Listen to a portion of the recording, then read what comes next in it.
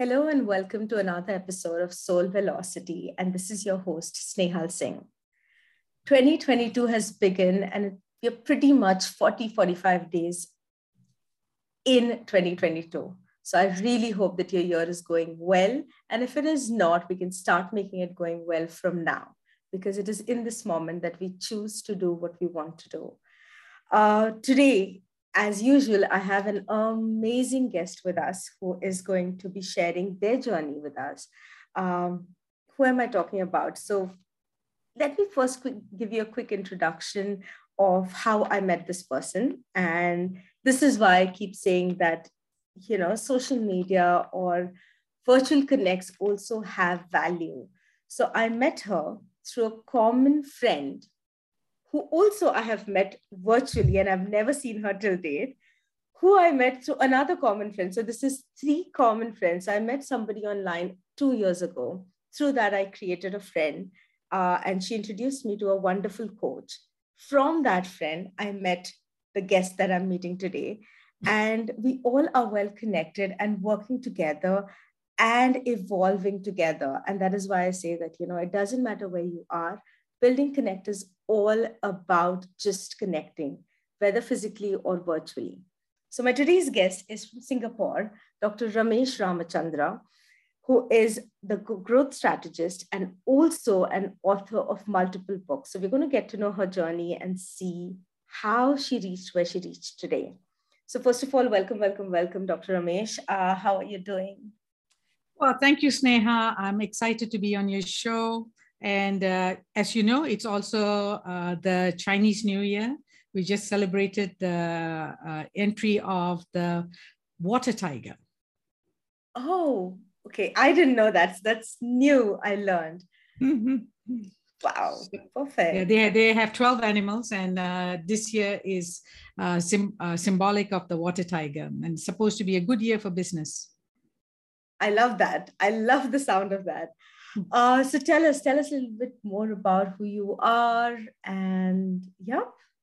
Well, I live in Singapore and I'm actually an entrepreneur. I run my own company, which does corporate culture change work in the region in Southeast Asia. And I've written a few books, and I'm excited to talk about the upcoming book with you. And I'm a mother. Yes, as all mothers, we always think that we're still mothers, irrespective of how old they become. And that's for starters about me. Beautiful. So you are in Singapore. You do have many facets, as you said. Being a mother, being an entrepreneur, being an author, and of course many more roles that you play. So if I have to ask you, what is your story? What would you say it is? That's an interesting one. So what I like to do is to look at my story and how it has sort of evolved over time, because I think there is a consistent theme, but it's been different at different points in my life. And the earliest memory that I have for myself about having my story not connected to, let's say, my parents or as a part of the extended family, was when I was 30 years old, and I was lying in the maternity ward in Massachusetts in the USA. I just delivered my daughter at that point. And I was thinking, what would be a legacy for her? Like me as a mother leaving for her. And, almost immediately the thought came up, okay, how much money am I going to leave her, or how much of property? And almost immediately, it was like, nah, that's not it. And I realized that it was so important to me that my daughter knows and sees as evidence for herself that I lived my life on my own terms, and I could be and do anything I wanted.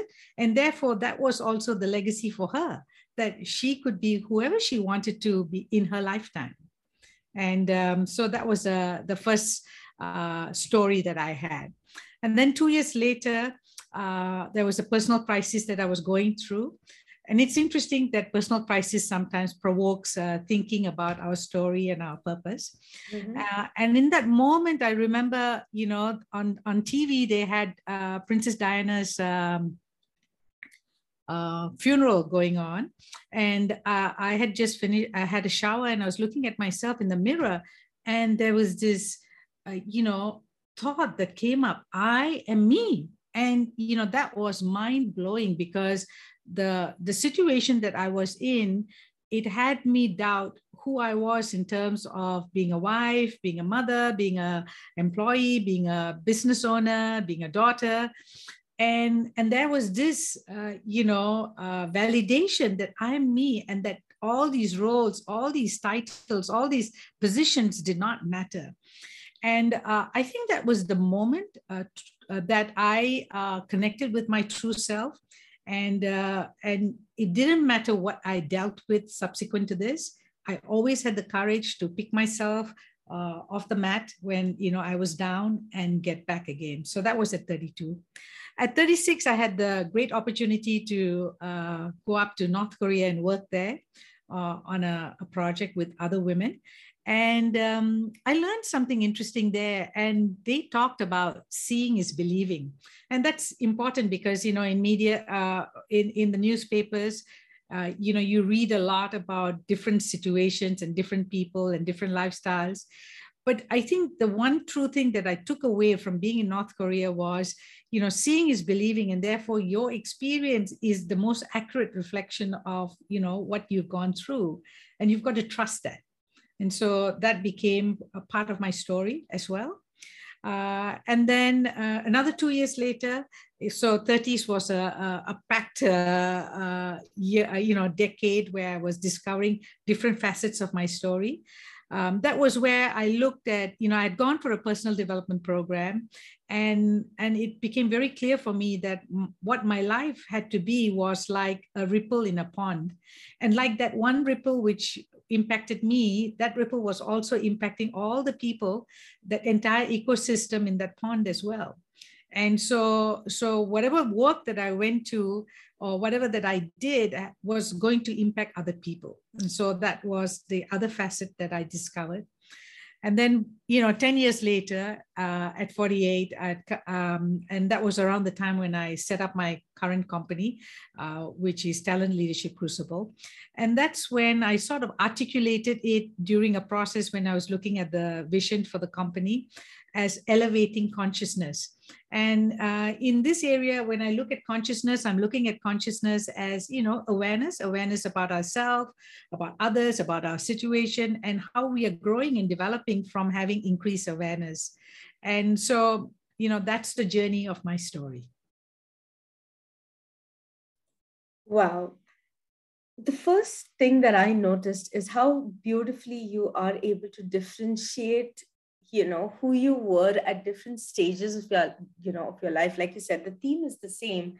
However, and that actually talks about we being the common theme throughout, and it's the situations that make us act, behave, take certain actions according to them. I also love what you said about the ripple effect, because sometimes we forget that we are at the center of creating some ripple effect for someone. While we are also a part of somebody else's ripple effect, we are also creating it. And that's a very powerful state to be in. And therefore, your elevating consciousness just blooms very beautifully out of that. Your story is so courageous, but how did, like with so many various stages of life and so many different roles to play, in midst of all of this, how did you find your calling? Like, how did you know this is what I want to do? How did that happen? Well, I think I just happened to be at the right place at the right time and know the right people and listen and open my ears and to be able to listen, right? So, in some ways, it helped because I could look at the road signs. I could hang on to people who offered a helping hand, and that worked in my favor. On the other hand, I think what is sort of personal to me is that, I'm curious, and I'm someone who's open. So I'm willing to try something. And I think that as a trait is important because, it's okay. You can try it. And if it fails, then, you don't have to do it, but at least give yourself the benefit of trying it. Wow. While you said it with very ease, I was at the right place at the right time. I would say that also, to be in that right place at the right time, we definitely have to pay a lot of dues to have that understanding of knowing where to be when. And like you said, it also talks about being open to help. Like you said it with so much of ease, but I know that many listeners here would be wondering, how do I do that?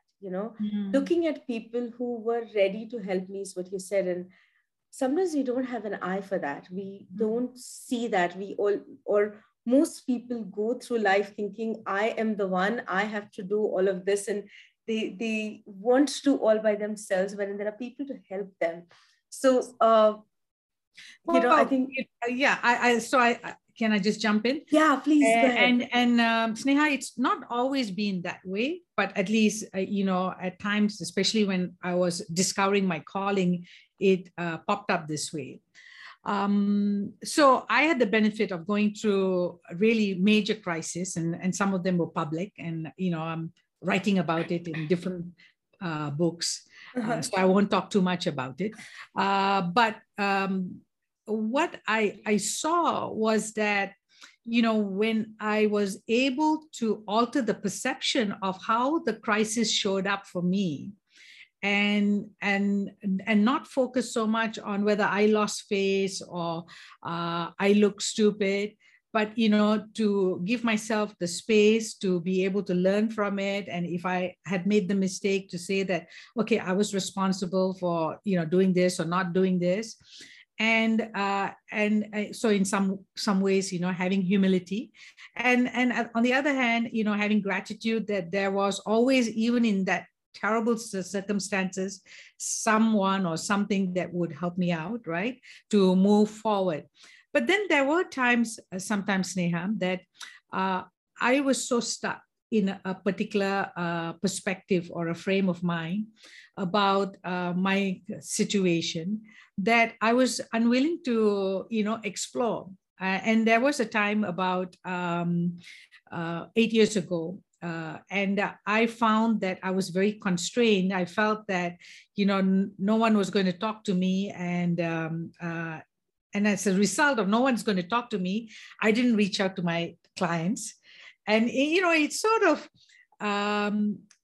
it's funny because, is it our first action that matters, or is it their action that matters, right? And I think that ultimately it's our action, because if we can set aside what we are struggling with, then the first thing that has happened is that we have reframed that situation, and we are moving forward, and we'll get a different result.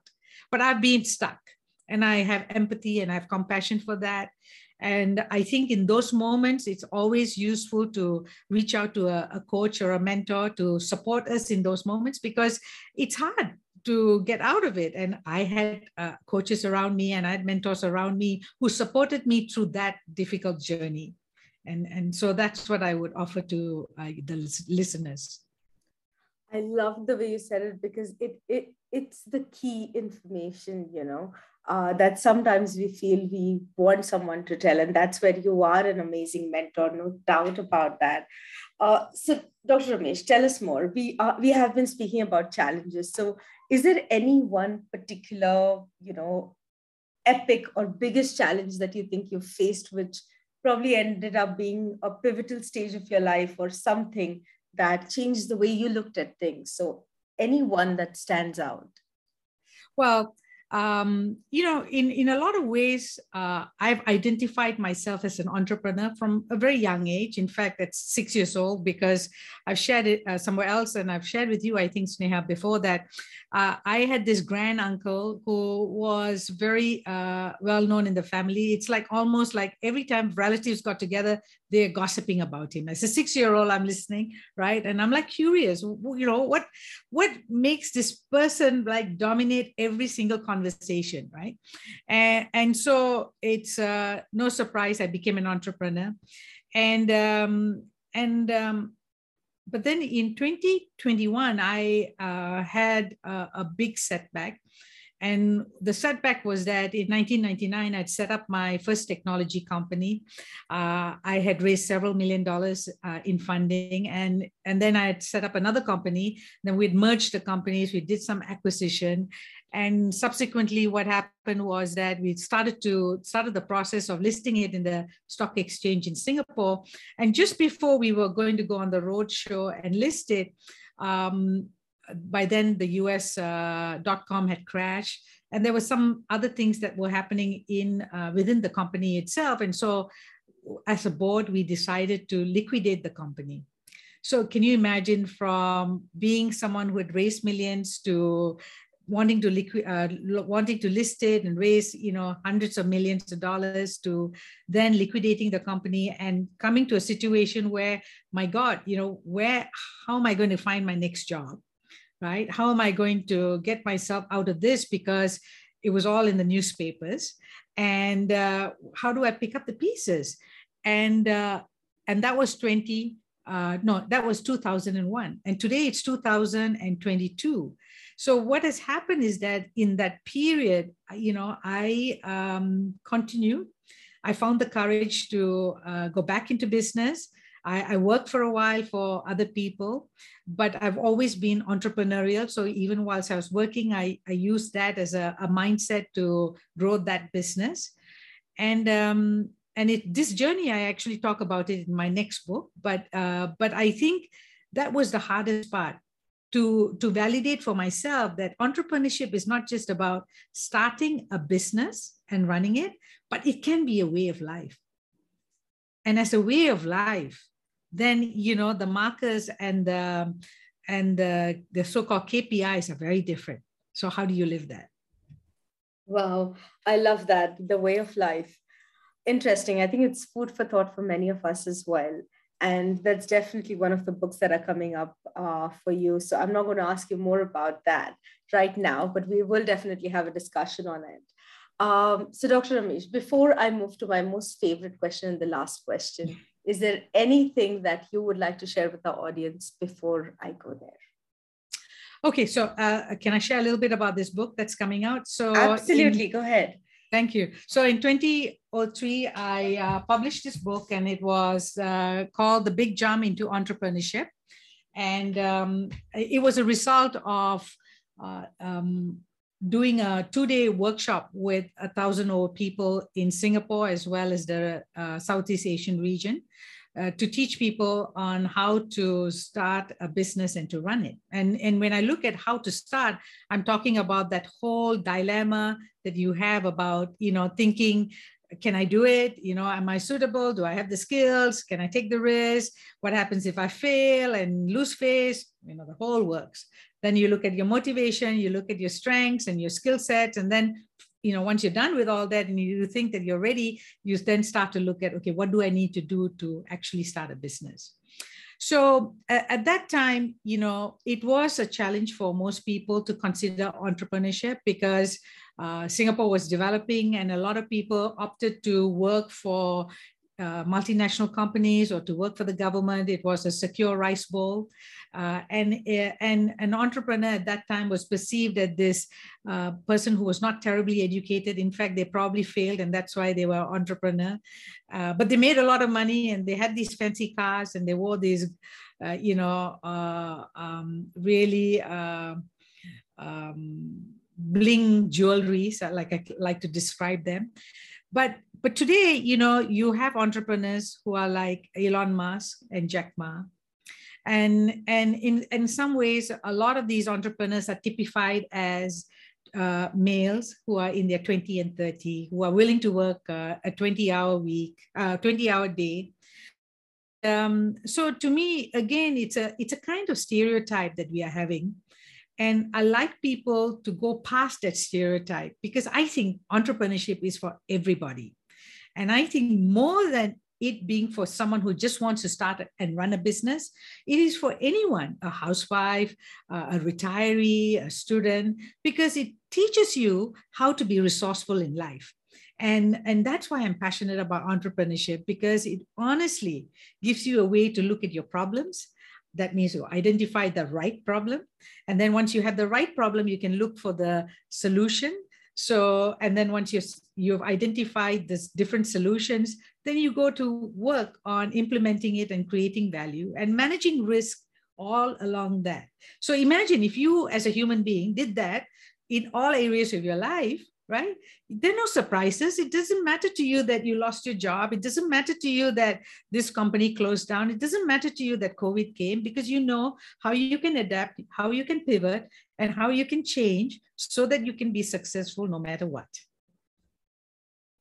Very, very, very well said. And guys, the book, The Big Jump into Entrepreneurship 2.0, actually speaks exactly what Dr. Ramesh is talking about. And it's not just about telling you what it is, but it is also about how to get through it and how to get started. Okay. And one important key word that I would like to highlight again is entrepreneurship is not just about starting up a new venture or business. It is for each and every one of us. It is a way of life.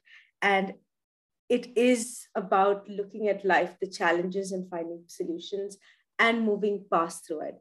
So this book is available, and I'm going to share the details of it at the end of this podcast, as well as they're also written on the captions of this video and on the captions of the podcast as well. So you can just click on the link, go right to the book, and have a copy for yourself. Now, coming to my last question, and that's my favorite question. How do you want to be remembered as? Is there a thought in your mind as to, this should be my legacy, or this is how my people should know me? Well, I haven't really thought about legacy, like, for the whole world, but what keeps me focused, at least, is that, I have a great commitment that everyone is into their current reality. Like, you're doing something, but you want something else. And that something else that you want is in the future. And most of us, unfortunately, when we think about that something that we want in the future, which is, of course, an expansion of who we are today, we immediately shut down and we go like, nah, I can't do it. And then we give it up.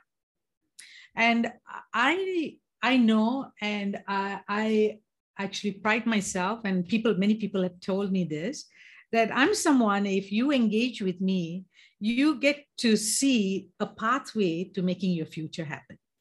And that future happens right now in that conversation with me. And that's what excites me.